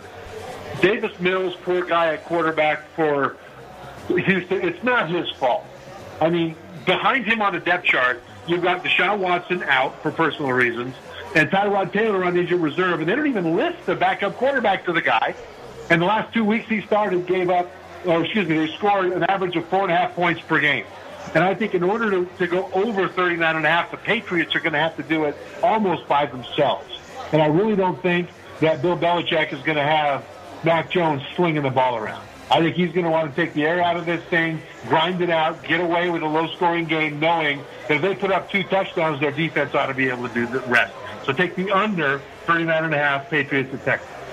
So Trevor Manich probably had the soundbite of all soundbites on this show last week when he took Buffalo, laid 17.5 points against those lowly Texans, right? And what was the quote again, Trevor, about stealing their heart? Or what was that again? Do you remember that?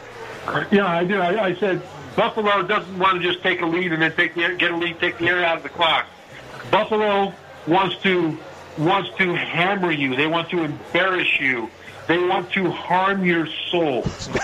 And so they keep the pedal to the metal, and they're looking to run up the score every chance they get, and that is exactly what they've done since they lost the opener to Pittsburgh. Harm your soul. There you go. I like it. That's great. Good stuff. All right, guys, we go to the NFL side for me, and the Packers and the Bengals.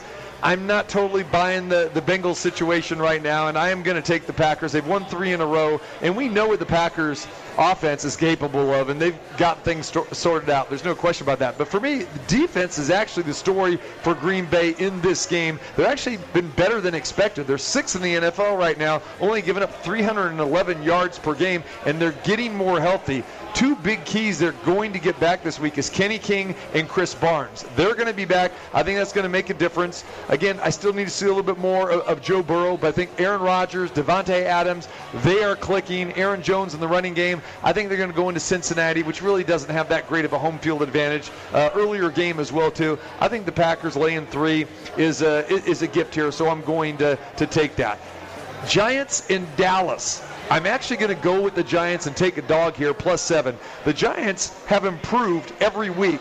And this is a divisional game. We know what that means to both of these teams, but specifically the Giants, they have played Dallas pretty tough. And Saquon Barkley is getting healthier every week as well, too. I look for Barkley to actually have a big day against this Dallas defense. And this Dallas defense, let's talk about this. The 31st ranked defense in the league, and actually they're 28th overall, but 31st against the pass. And I think Daniel Jones can actually do something against this Dallas D. They can keep it close, potentially even win this game outright. Like I said, the Giants have been competitive each week. And remember, they won last week as well, too. I think they got a little mojo going, so I'm going to do that. I was all set to take the Raiders, but my astute colleagues next to me have kind of talked me out of it. So, I am going to back away, and I'm going to go back to the doggy dog, and I'm going to take Monday Night Football. I'm going to go with the Colts. I'm going to take the Colts +7 against the Ravens. Carson Wentz is actually healthy, and Carson Wentz has looked pretty good. Looked very good last week against Dolphins. Say what you want, I know it was the Dolphins, but it was a game on the road where the Colts really dominated to get their first win of the season. And the Colts D, we know about the Colts D. They're pretty strong. They're 8th in total yardage given up, right now. And Lamar Jackson, that Baltimore offense, they could put up points. He's a threat. I get that. But third down conversions, Baltimore's like next to last. And that's a big stat for me. So I think 7 is inviting. Monday Night Football, Colts are playing better. I'm going to take a shot. And I might be just, wanting to kick myself for not taking the Raiders if the Raiders get that victory. But much respect to you guys. I am going to change it up a little bit, but I did have the Colts as kind of like my 3rd or 4th play, so I'm going to do that. Those are our best bets. They're all up on the website. You can check it out along with our other great handicappers as well. Double B, who is vacationing in Mexico, he got his picks in wearing a sombrero, and he said he was a little bit tanked when he sent in his picks last night. So I don't know what you want to take out of that, of course. And then Scott Spreitzer and Matthew Holt as well, too. And Gilby the intern. Hopefully Gilby has laid off his totals. This guy's been giving me college totals over like 72s and 78s. I don't think he's won one this year. So he finally succumbs and says, you know what? That's a good idea. No more totals for me. Good stuff. All right, appreciate Numchuck back in the studio. The G-Man Gilby here making it happen. Our great friends here at the Cosmopolitan. Marco, appreciate you for being here. Great stuff. And Pritch, what can I say, man? Always great having you here, man. Love it. Always love being on your show, man. It's awesome. Great stuff. All right, and come back. We're going to go eat. We'll go grub. Yeah, exactly. Okay. After the WNBA season's over. How's that? We definitely going to go grub. No doubt about it. So I appreciate Mike Pritchard. And, of course, Marquise Johns, who joined us, who's in town covering the fight. Tomorrow night, Fury Wilder 3. Marquise Johns from Big Fight Weekend. All right, it's a great weekend here in Vegas. Like I said, WNBA playoff game tonight, Game 5, the 5th and deciding game. Tomorrow, Fury Wilder 3. Monday, Raiders and the Bears. It's a great weekend to be in Las Vegas. If you miss any part of the show, go to the website at tcmartinshow.com. Have yourself a good one. We reconvene Monday at 2 o'clock.